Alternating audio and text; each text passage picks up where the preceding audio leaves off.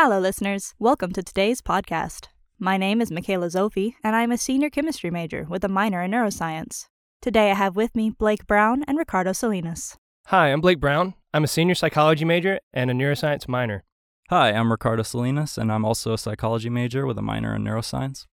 So obviously, much of the information surrounding this topic has been discussed extensively on countless platforms. So we'll move through that more quickly so that we can get to the stuff that deserves more emphasis and the nitty-gritty of the how and why. Cannabis is a term used to describe a genus of plants. Today's scientific consensus establishes 3 distinct species: C. sativa, C. indica, and C. ruderalis. Of the 3, indica and sativa contain the highest levels of tetrahydrocannabinol, or THC, which is the compound responsible for the high associated with the plant.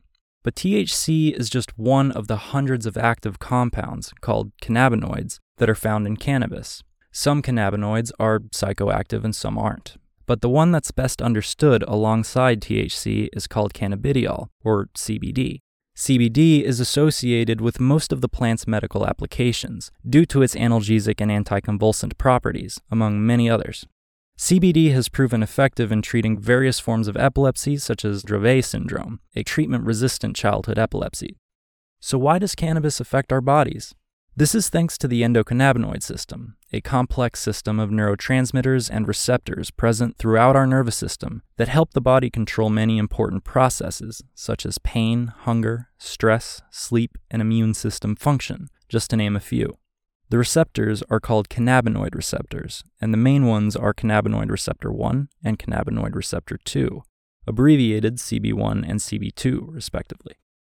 The neurotransmitters are called endogenous cannabinoids, and the main ones are anandamide and one with a very long name that we'll just call 2-AG. If endogenous cannabinoids remind you of the compounds in cannabis, that's because they are in fact similar, except these are made in your body. The similarity between the cannabinoids in cannabis and the ones in our bodies is actually the basis of the plant's effects. For example, THC is structurally similar to anandamide, which allows it to bind to the same receptors as anandamide and thereby influence the body via the endocannabinoid system in a way that produces the effects one perceives as a high. CBD is structurally similar to 2-AG, which allows it to exert its effects, so on and so forth. Humanity and cannabis go way back, like 5,000 years back. Various claims have been made based on different evidence, with some pointing to the cultivation of cannabis for its fibers in ancient China as early as 4000 BC. Its use as a medicine by the ancient Chinese is recorded in the Pensao Qing, the world's oldest pharmacopoeia. The title translated means the herbal, and the oldest known copies of the book are about 2,000 years old, and it is believed to have been written around 250 AD. However, it is based on oral traditions passed down since as long ago as 2700 BC. Cannabis use spread to various cultures across the globe over time. A few banned it and some embraced it. However, despite this long history, it wasn't until the 1900s that countries around the world began to ban cannabis en masse. To understand cannabis prohibition in the United States, it is necessary to understand the history of American drug prohibition as a whole. When examined side by side, certain dark patterns begin to emerge between the methods and narratives used to justify and enforce the prohibition of different drugs. Because the basis and history of today's drug laws can at times be shocking from a modern perspective, both scientific and moral, it's important to demonstrate that the tale of cannabis prohibition is the rule and not the exception. For this reason also, a script of this podcast containing in-text citations and a complete bibliography is provided in the description. Although I recommend listeners to undertake their own research into this part of American history, these sources may be a good place to start. This is an aspect of the conversation taking place today surrounding cannabis legalization that is gravely overlooked, as it has the power to dramatically shift an already changing public perspective regarding the war on drugs. Prohibition as a whole is steeped in racism. The first anti-drug law in the U.S. was a local San Francisco law that banned running or visiting opium dens in 1875, a cultural phenomenon that accompanied the influx of Chinese immigrants that were drawn to the California gold rush. The reason cited for the ban was that, quote, many women and young girls, as well as young men of respectable family, were being induced to visit the Chinese opium smoking dens, where they were ruined morally and otherwise, end quote.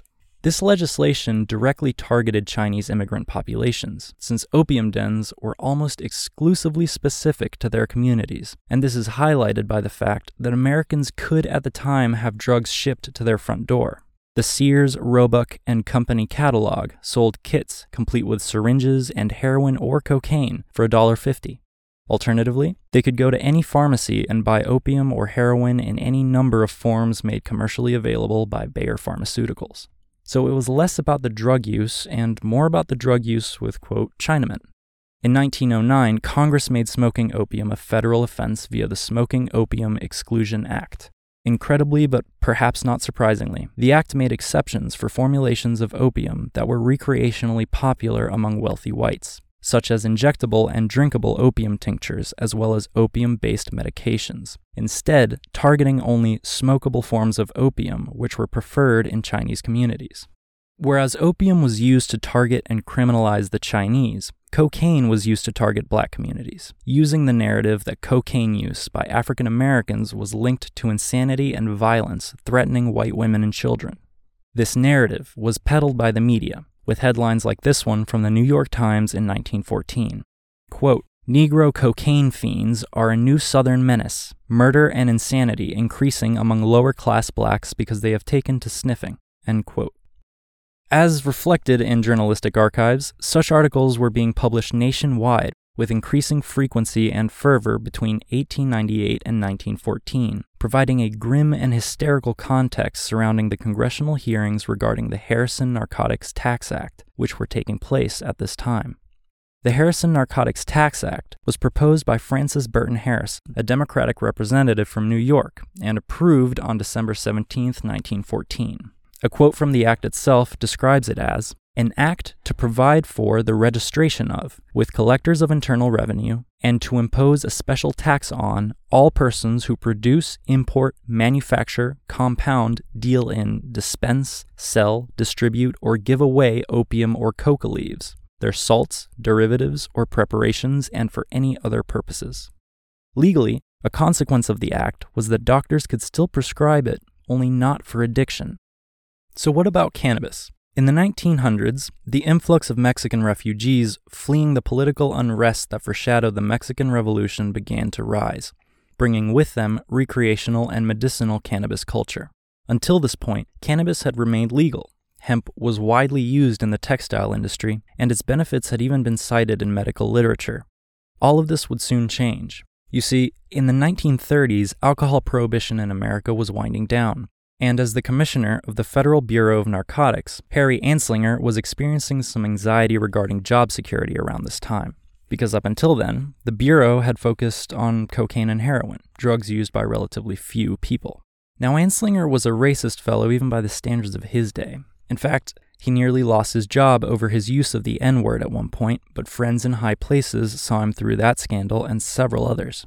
He quickly figured out that he could apply the now well-established formula of taking some minority group and a narcotic associated with their culture and linking them to extreme violence and insanity to conjure up an amoral foreign specter threatening white women, children, and values across the country, inciting the requisite hysteria to get some legislation passed and ensuring a promising future for his bureau.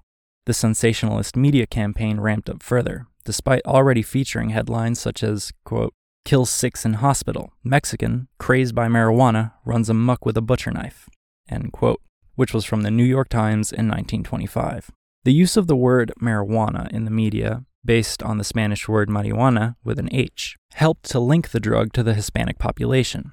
Cannabis was also linked to African Americans. Anslinger pushed the narrative that jazz was evil music and that marijuana use made African Americans forget their place in society. But don't take it from me.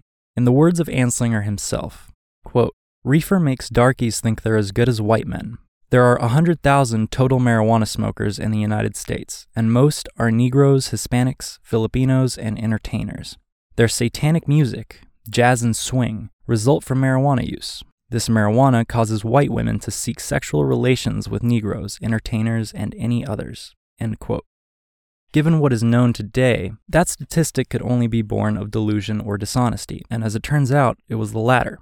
In an incident covered in the book This Is Your Country on Drugs by Ryan Grimm, Historian David Courtwright obtained the surveys published by the Bureau of Narcotics through a Freedom of Information request and found the data to have been fabricated. Predictably, this data depicted a severe exaggeration of the situation as an urgent crisis and painted Anslinger's policies as an effective solution. Besides using fabricated data to justify his policies in the U.S., as the U.S. representative to the United Nations Narcotics Commission, he also used them to urge allied countries to adopt his agenda and pushed the UN to pursue prohibition on an international scale. A 2018 issue of the Penn Stater magazine that covers Anslinger's history details how through his position as a representative to the UN, Anslinger created FBN offices across the globe, including in Beirut, Istanbul, and Bangkok, and sent agents around the world to participate in drug investigations. His tactics abroad were as aggressive as they were at home, and included actions such as threatening to cut off aid to Thailand when they refused to ban opium smoking and cooperate with FBN operations. His schemes paid off, however, and eventually nearly every country would abide by his policies. His efforts in the States likewise yielded the effects he desired. In the year 1922, cannabis was banned in 6 states and ruled a misdemeanor in 1. By 1933, 29 states had criminalized cannabis, and Texas was allowing life sentences just for possession. In 1936, the film Reefer Madness was released, which some of you listening may be familiar with. But for those who aren't, the film basically depicts a group of characters whom, as a result of smoking and selling cannabis, kill a pedestrian with a car, have extramarital sex, try to rape each other, go insane, murder each other, frame each other for that murder, hide from the police, murder each other some more, get arrested, commit suicide, and get committed to an asylum for life. The following year, in 1937, the Marijuana Tax Act was enacted. It had been drafted by Anslinger and introduced by Democratic Representative Robert Doughton of North Carolina. The racism Anslinger imbued into his policies is evidenced in the arrest statistics for the years following the Marijuana Tax Act. African Americans became 3 times more likely to be arrested for the same charge as whites, and Mexicans 9 times more likely. The 1952 Boggs Act established mandatory minimum sentencing, first offense for possession, 2 to 5 years in prison, and a $2,000 fine. This trend continued to be taken further by administration after administration, until just recently when the narrative began to shift. The impacts of this legacy on America today cannot be understated. African Americans and whites show similar rates of illicit drug use. However, African Americans are 6.5 times more likely to be incarcerated for drug-related offenses. Data cited in a 2003 publication by the ACLU shows that despite representing only 13% of illicit drug users, 74% of people incarcerated for drug possession are African American. Of the people who received mandatory minimum sentences for drug offenses in 2011, 38% were Latino and 31% were African American, despite only representing 16% and 13% of the U.S. population respectively. A 2011 report by the U.S. Sentencing Commission found that drug sentences for African Americans were 13.1% longer than for white Americans between 2007 and 2009. An interesting note about the Marijuana Tax Act is that it was overturned in 1969 as a result of Leary versus United States. Timothy Leary, a prominent psychedelic figure in the 60s, was arrested for possession of cannabis in violation of the Marijuana Tax Act. He challenged the act, and the United States Supreme Court delivered a unanimous opinion that the act was unconstitutional because anyone seeking a tax stamp would have to incriminate themselves in the process. Congress responded with the passage of the Controlled Substances Act the following year, and in 1973, the Drug Enforcement Administration was created. The drug war manufactured by Harry Anslinger to advance his personal career and oppress those he hated wages on today. Based on numbers alone, it is one of the most spectacular failures in United States history. If the moral and social consequences are considered, it is something far, far worse. The war on drugs and the legal and political systems behind it are rooted in a deeply oppressive history. The scheduling of substances and their enforcement today are based on largely political decisions, severely disconnected from the science and commitment to the people of this country that should by all means be driving them. According to the DEA website, a drug is placed in one of 5 schedules based on its, quote, acceptable medical use and the drug's abuse or dependency potential, end quote. We won't cover them all, but basically, Schedule II drugs are considered to have currently accepted medical uses, but also have a high potential for abuse and dependency, such as fentanyl, Vicodin, and other commonly prescribed opioids. Drugs are placed in Schedule I on the basis that they have no currently accepted medical use and a high potential for abuse. Drugs in this category are considered the most dangerous. This is the category where cannabis currently resides, alongside heroin, LSD, MDMA, and many others. Of the many problems with this system, one of the most significant is that the DEA and the FDA are the ones with the power to classify substances under the Controlled Substances Act. Congress also has the power to pass laws scheduling, rescheduling, or descheduling substances. However, in doing so, they are not required to take into account abuse potential, scientific and medical data, and several other important considerations regarding the substance in question. A critical analysis of the CSA merits its own podcast altogether, but I do encourage you to look into it and ask yourself why cannabis is Schedule I while fentanyl is Schedule II, why the medical and scientific communities and their findings don't play a far more significant role in the process. And lastly, consider this system in relation to the history of prohibition that we've discussed and the DEA's role in it. At first glance, it's easy to see this issue as secondary to some of the others that are facing our country right now. But upon breaking the surface, it becomes clear that this issue is deeply connected to many others, like the prison industrial complex, our incredibly disproportionate prisoner population, police violence, criminal justice reform, healthcare reform, etc. So with this in mind, what is the science regarding cannabis and its uses, and why shouldn't it be Schedule I? Every second that cannabis spends classified as Schedule I represents the perpetuation of a lie, one that has real-world consequences for Americans. This lie, that cannabis has no medical uses, is particularly pernicious not just because of the sheer extent of its disingenuity, but because it continues to be used to justify the incarceration and oppression of disproportionately minority citizens for nonviolent crimes, and keeps affordable, available, and often life-saving treatments out of the hands of those who desperately need them. So, what are the medical uses for cannabis, and what is the science supporting them? Medical cannabis seems like one of those things that most people have heard about, or at least heard debated. Can you give us a rundown of what the main medical uses for it are? Yeah, so most of the medical benefits of cannabis are attributable to CBD, but not necessarily all of them. Other cannabinoids certainly play a role. It's mostly used in pain management, and it doesn't necessarily replace the use of opioids for extreme pain, but it's a great alternative to NSAIDs, which are non-steroidal anti-inflammatory drugs such as ibuprofen or Aleve. And the reason why it's such a great alternative is whenever you use ibuprofen or Aleve in larger quantities, they can cause issues with your kidneys, they can cause stomach ulcers, they can cause what is called GERD. It also really helps with symptoms of multiple sclerosis, and it's great for general nerve pain. It's also been used successfully to treat fibromyalgia, internal cystitis, and other conditions associated with chronic pain.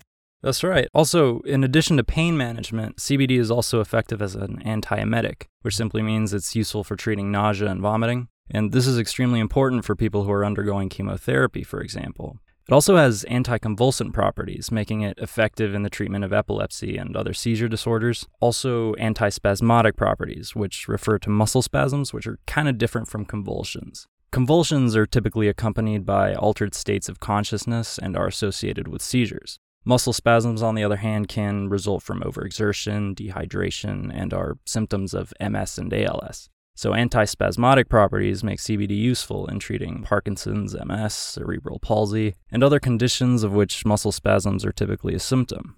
So what does the research tell us about how these properties of cannabis work, like the mechanisms behind them? So the research is still ongoing, and there's a lot about cannabis that remains unknown, but a lot has been learned in recent years. State-level legalization does less to help with research than most people might think. The federal legalization is what's really necessary to make any significant progress in removing the major barriers to research right now.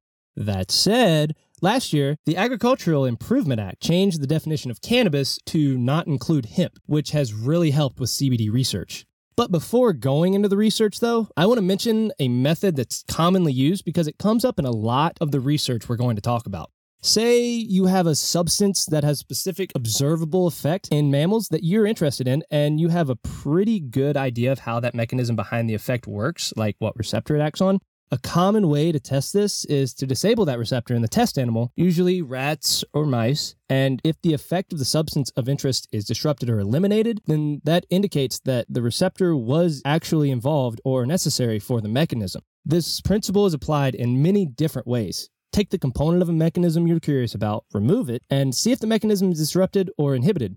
We'll see several examples of this going forward, though. So, what are those kinds of tests called? They're called knockout experiments. Oh? Like one-hit KO! That's gotta hurt! Speaking of pain, didn't you mention that cannabis is mostly used to treat neuropathic pain earlier? How does the science of that work? So people use CBD to treat all kinds of pain, and there's still a lot to learn about how it interacts with the endocannabinoid system to affect different forms of pain.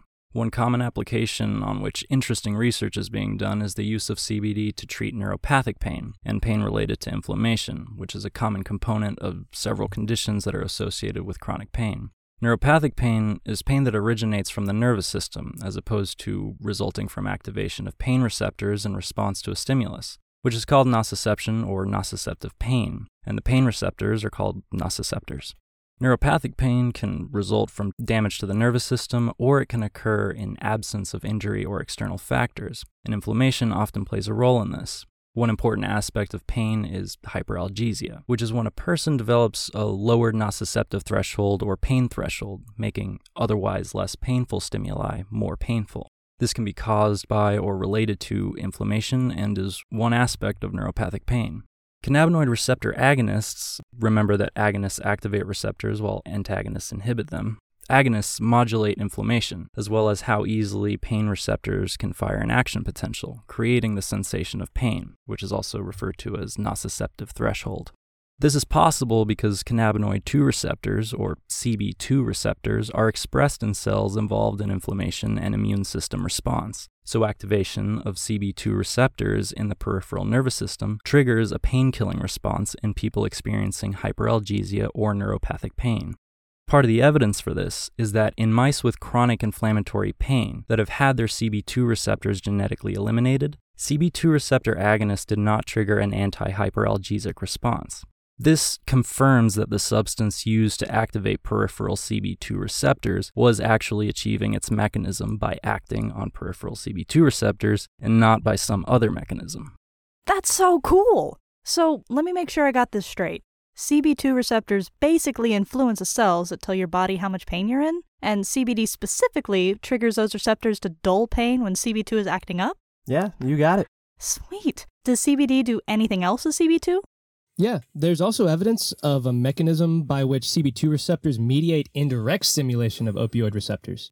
CB2 receptors are expressed in human skin cells, and they're called keratinocytes, and research shows that stimulation of these CB2 receptors specifically by an agonist can evoke a pain-killing response, or analgesia, by triggering the release of beta-endorphins. These endorphins then inhibit pain by acting on mu-opioid receptors expressed in neurons that send signals to the brain. This was tested by injecting a CB2 agonist into a rat previously injected with naloxone, a mu-opioid receptor antagonist. The fact that the pain-killing effect of the CB2 agonist was not observed in rats treated with a mu-opioid antagonist indicates that beta-endorphin is necessary for CB2-mediated anti-nociception.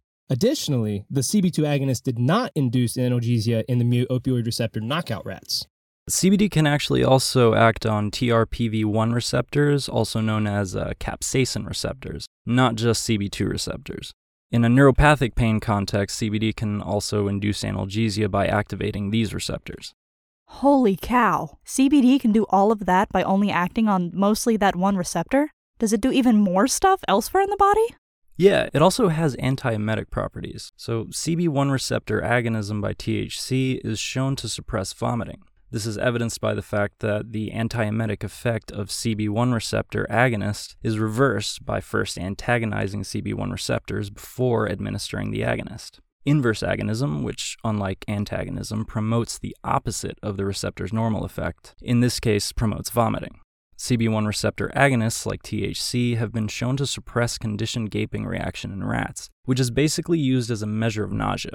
Rats can't vomit, and the gaping reaction is used instead, and it's basically the same muscle contractions that are used to vomit, but they can't produce enough force to open the barrier between the stomach and the esophagus. CBD may also mediate antiemetic effects by indirectly activating serotonin 1A autoreceptors at the dorsal raphe nucleus, in turn reducing serotonin release in terminal forebrain regions. Research shows that this reduction interferes with nausea. Lesioning of the dorsal raphe nucleus in rats also interfered with a conditioned gaping response.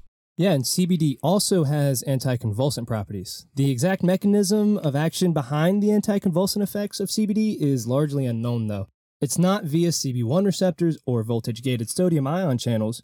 One possibility is that the effect is achieved cumulatively through various mechanisms, such as modulating the calcium movement in cells, inhibition of GABA channels, and through anti-inflammatory mechanisms. During phase 3 clinical testing of Epidiolex, which is essentially pure CBD, up to 43% of some patients using Epidiolex observed a 50% decrease in the number of seizures they experienced over a 28-day period. Lastly, there's also the antispasmodic properties of CBD that we mentioned earlier, but these aren't very well understood. Central nervous system CB1 receptors seem to mediate both pain and muscle spasticity, so it follows that THC has some antispasmodic properties. Research using CB1 deficient mice indicates that, at least in multiple sclerosis models, spasticity is mediated by CB1 and not CB2. CBD antispasmodic properties might be explained by a mechanism indirectly affecting anandamide levels. Alright, so now that we've talked about some possible benefits, there's always been some concern in the US about the relationship between cannabis use and mental health, as well as its addictive potential, particularly in terms of adolescent development. What does the research on this look like?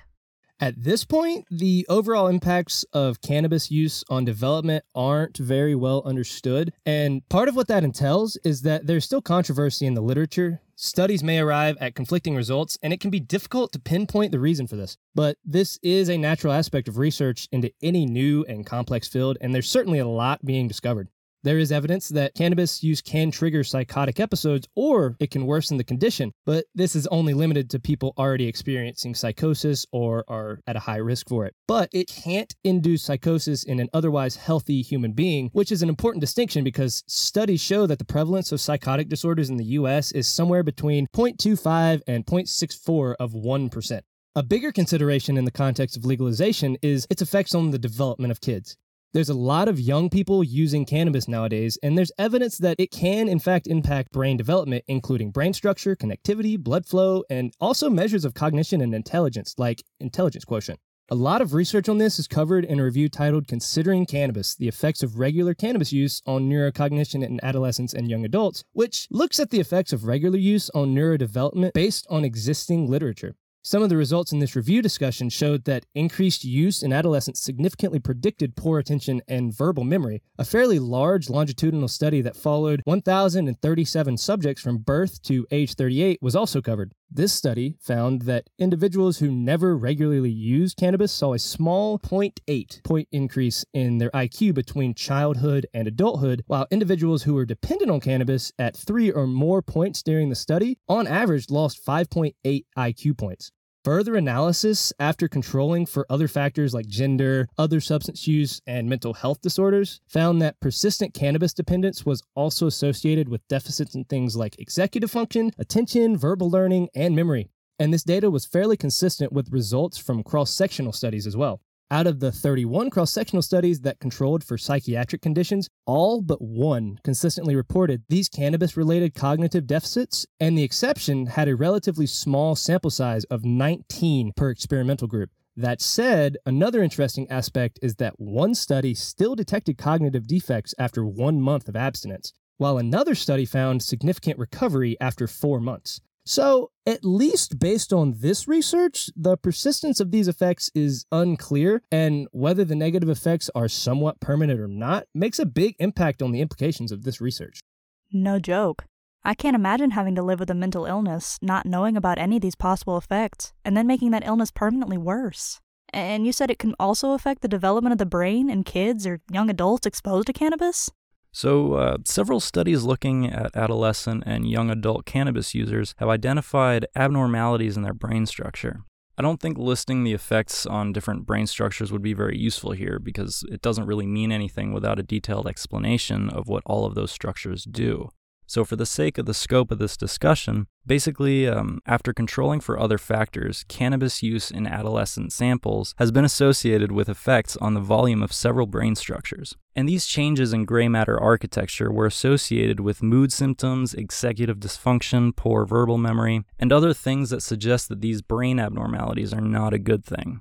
Other studies using brain imaging techniques that are also mentioned in the review article indicate that chronic cannabis use by adolescents and young adults can also affect vascular function in the brain. But more research is necessary to establish if and how this relates to the structural abnormalities. That's awful. Surely kids wouldn't smoke this if they knew how badly it was affecting them, especially since it's not supposed to be addictive, right?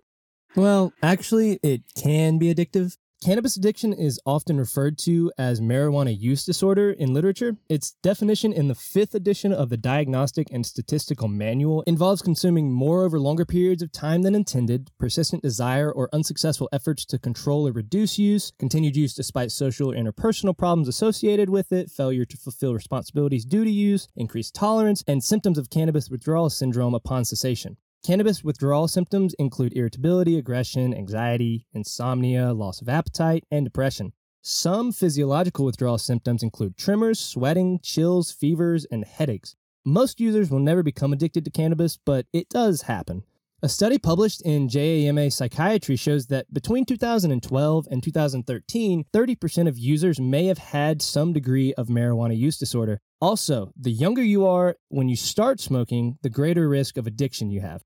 Research cited on the National Institute of Health website found that people who begin using cannabis before the age of 18 are 4 to 7 times more likely to develop some degree of cannabis use disorder as an adult. This points back to the idea that the vast majority of the risks associated with cannabis come from starting its use at such a young age. Growing up, I've heard so many people refer to marijuana as a gateway drug. Do you think that a lot of these kids are doing weed because they think it's safer, like that title implies? It's very possible, which is why we need to get the truth out there. It's also very important to mention that as far as cannabis being a gateway drug, that idea is not supported by science. A 1999 report commissioned by Congress to assess the dangers of medical cannabis found the following. Quote, "There is no conclusive evidence that the drug effects of marijuana are causally linked to the subsequent abuse of other illicit drugs." End quote. Several studies following this one also failed to substantiate the idea. That's somewhat relieving. I do have to ask, though, why are we talking about this if we're trying to demonstrate that it shouldn't be Schedule 1? Weren't you trying to show that cannabis had a lot of beneficial effects at the beginning of this conversation? So we wanted to talk about this research to demonstrate that there is some evidence out there that seems to substantiate concerns about underage cannabis use. But because findings across studies are not always consistent, more research into this is needed to reach more concrete conclusions.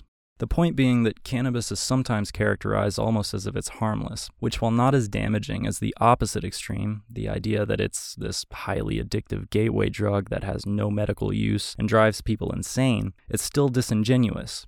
Research shows that, like with anything else, there are explicit risks involved with cannabis use under certain circumstances and if used irresponsibly. Ignoring or misinforming people about the risks can yield consequences for people who are looking to use cannabis responsibly. While it's absurd to claim that there's no medical use and schedule it alongside heroin, the idea that, quote, weed is safer than peanuts is equally absurd. Allergies aside, as far as I know, eating peanuts during development can't change the shape of your brain or significantly affect cognitive functioning. That's fair. So, like you said, it must be used safely, under the right circumstances. In that situation, affecting cognitive function is exactly what we're going for. For example, cannabis shows potential in treating psychiatric disorders, correct? First off, a lot of the research we're going to mention is covered in a review article called New Perspectives on the Use of Cannabis in the Treatment of Psychiatric Disorders. So, depression affects roughly 7% of the U.S. population according to the National Institute of Health. And in a recent review, 7 cross-sectional studies found clear evidence of a reduction of depressed mood through the use of medical cannabis. Another cross-sectional study found lower levels of depressive symptoms in occasional or even daily cannabis users versus people who have never tried it. There's also many clinical case reports that describe a significant relief of depressive symptoms in patients who used it specifically for that purpose. An important point about THC is that it has a dose-dependent effect on anxiety, meaning that it is anxiolytic at low doses but can induce anxiety at high doses. One study found that patients with unremitted PTSD who were treated with orally absorbed THC saw beneficial effects on an overall symptom severity, sleep quality, nightmare frequency, and hyperarousal. CBD doesn't generally induce anxiety at high doses, but the optimal dose for treating anxiety isn't clear at this point. One study used simulated public speaking to test stress and found that CBD significantly reduced post-stress anxiety. A similar study showed that CBD could also reduce the increased anxiety in subjects with social anxiety disorder who experienced simulated public speaking. CBD has also been shown to be anxiolytic in animal models in studies, and significant anxiolytic effects have been observed following CBD microinjections into various parts of the amygdala in test rats. What does available research say about how these properties work? CB1 receptors, which again are primarily expressed in the central nervous system, play a complex role in depression. The CB1 receptor antagonist rimonabant was actually taken off the market worldwide due to its severe depressive side effects. So it follows that CB1 receptor agonism may actually alleviate depression. A study that looked at the antidepressant-like effects of cannabinoids including THC and CBD in mice found significant effects, but only at specific doses. The phrase antidepressant-like is used in this context because the methods that are used to measure depression in mouse models can be fairly indirect. For example, the forced swim test, or FST, is centered around a rodent's response to the threat of drowning. The test animal is placed in a cylinder filled with water, and at first it will fight to escape, but eventually it will exhibit immobility, or floating behavior, which is used as a behavioral measure of despair or hopelessness. The amount of time the test animal spends immobile can be affected by the administration of antidepressant drugs, so it's used to test antidepressant effects of new drugs. Despite acting on both CB1 receptors and CB2 receptors, THC acts primarily on CB1 receptors, which is evidenced by the fact that most of the behavioral and anxiolytic effects of THC can be negated via selective CB1 receptor antagonism, like with rimonabant. Also, the fact that THC has a bidirectional effect on anxiety indicates that cannabis may influence the modulatory role of CB1 receptors in GABA and glutamate release in the amygdala and related areas. For context, GABA is an inhibitory neurotransmitter and glutamate is excitatory. Administration of selective synthetic CB1 receptor agonists have also been shown to produce anxiolytic-like effects in rat models of anxiety. One study investigated the role of CB2 receptors in anxiety by taking mice that were genetically manipulated to overexpress CB2 receptors and exposing them to stressful stimuli with and without administering alprazolam, which is a known anxiolytic. They also took regular mice and exposed them to stressful stimuli with and without the alprazolam for comparison. In normal mice, the alprazolam significantly reduced measures of stress. But measures of stress were significantly reduced in the mice that overexpressed CB2 receptors, regardless of whether they were given alprazolam. This indicates that CB2 plays a key role in stress and related behaviors. But when combined with existing literature, it also indicates that CB2 plays an important role in the regulation of emotional behaviors overall. Well, that should just about wrap this up. Are there any last thoughts you want to share? Yeah, there is actually. So I'd like to leave you with this quote from a 1994 interview with one of Nixon's top advisors and a major figure in the Watergate scandal named John Ehrlichman. Quote, "The Nixon campaign in 1968 and the Nixon White House after that had two enemies, the anti-war left and black people. You understand what I'm saying? We knew we couldn't make it illegal to be either against the war or black, but by getting the public to associate the hippies with marijuana and the blacks with heroin, and then criminalizing both heavily, we could disrupt those communities. We could arrest their leaders, raid their homes, break up their meetings, and vilify them night after night on the evening news. Did we know we were lying about the drugs? Of course we did." End quote. Well, Ricardo, Blake, thank you for your time. And thank you, listeners, as well. This has been today's podcast on cannabis. Signing off.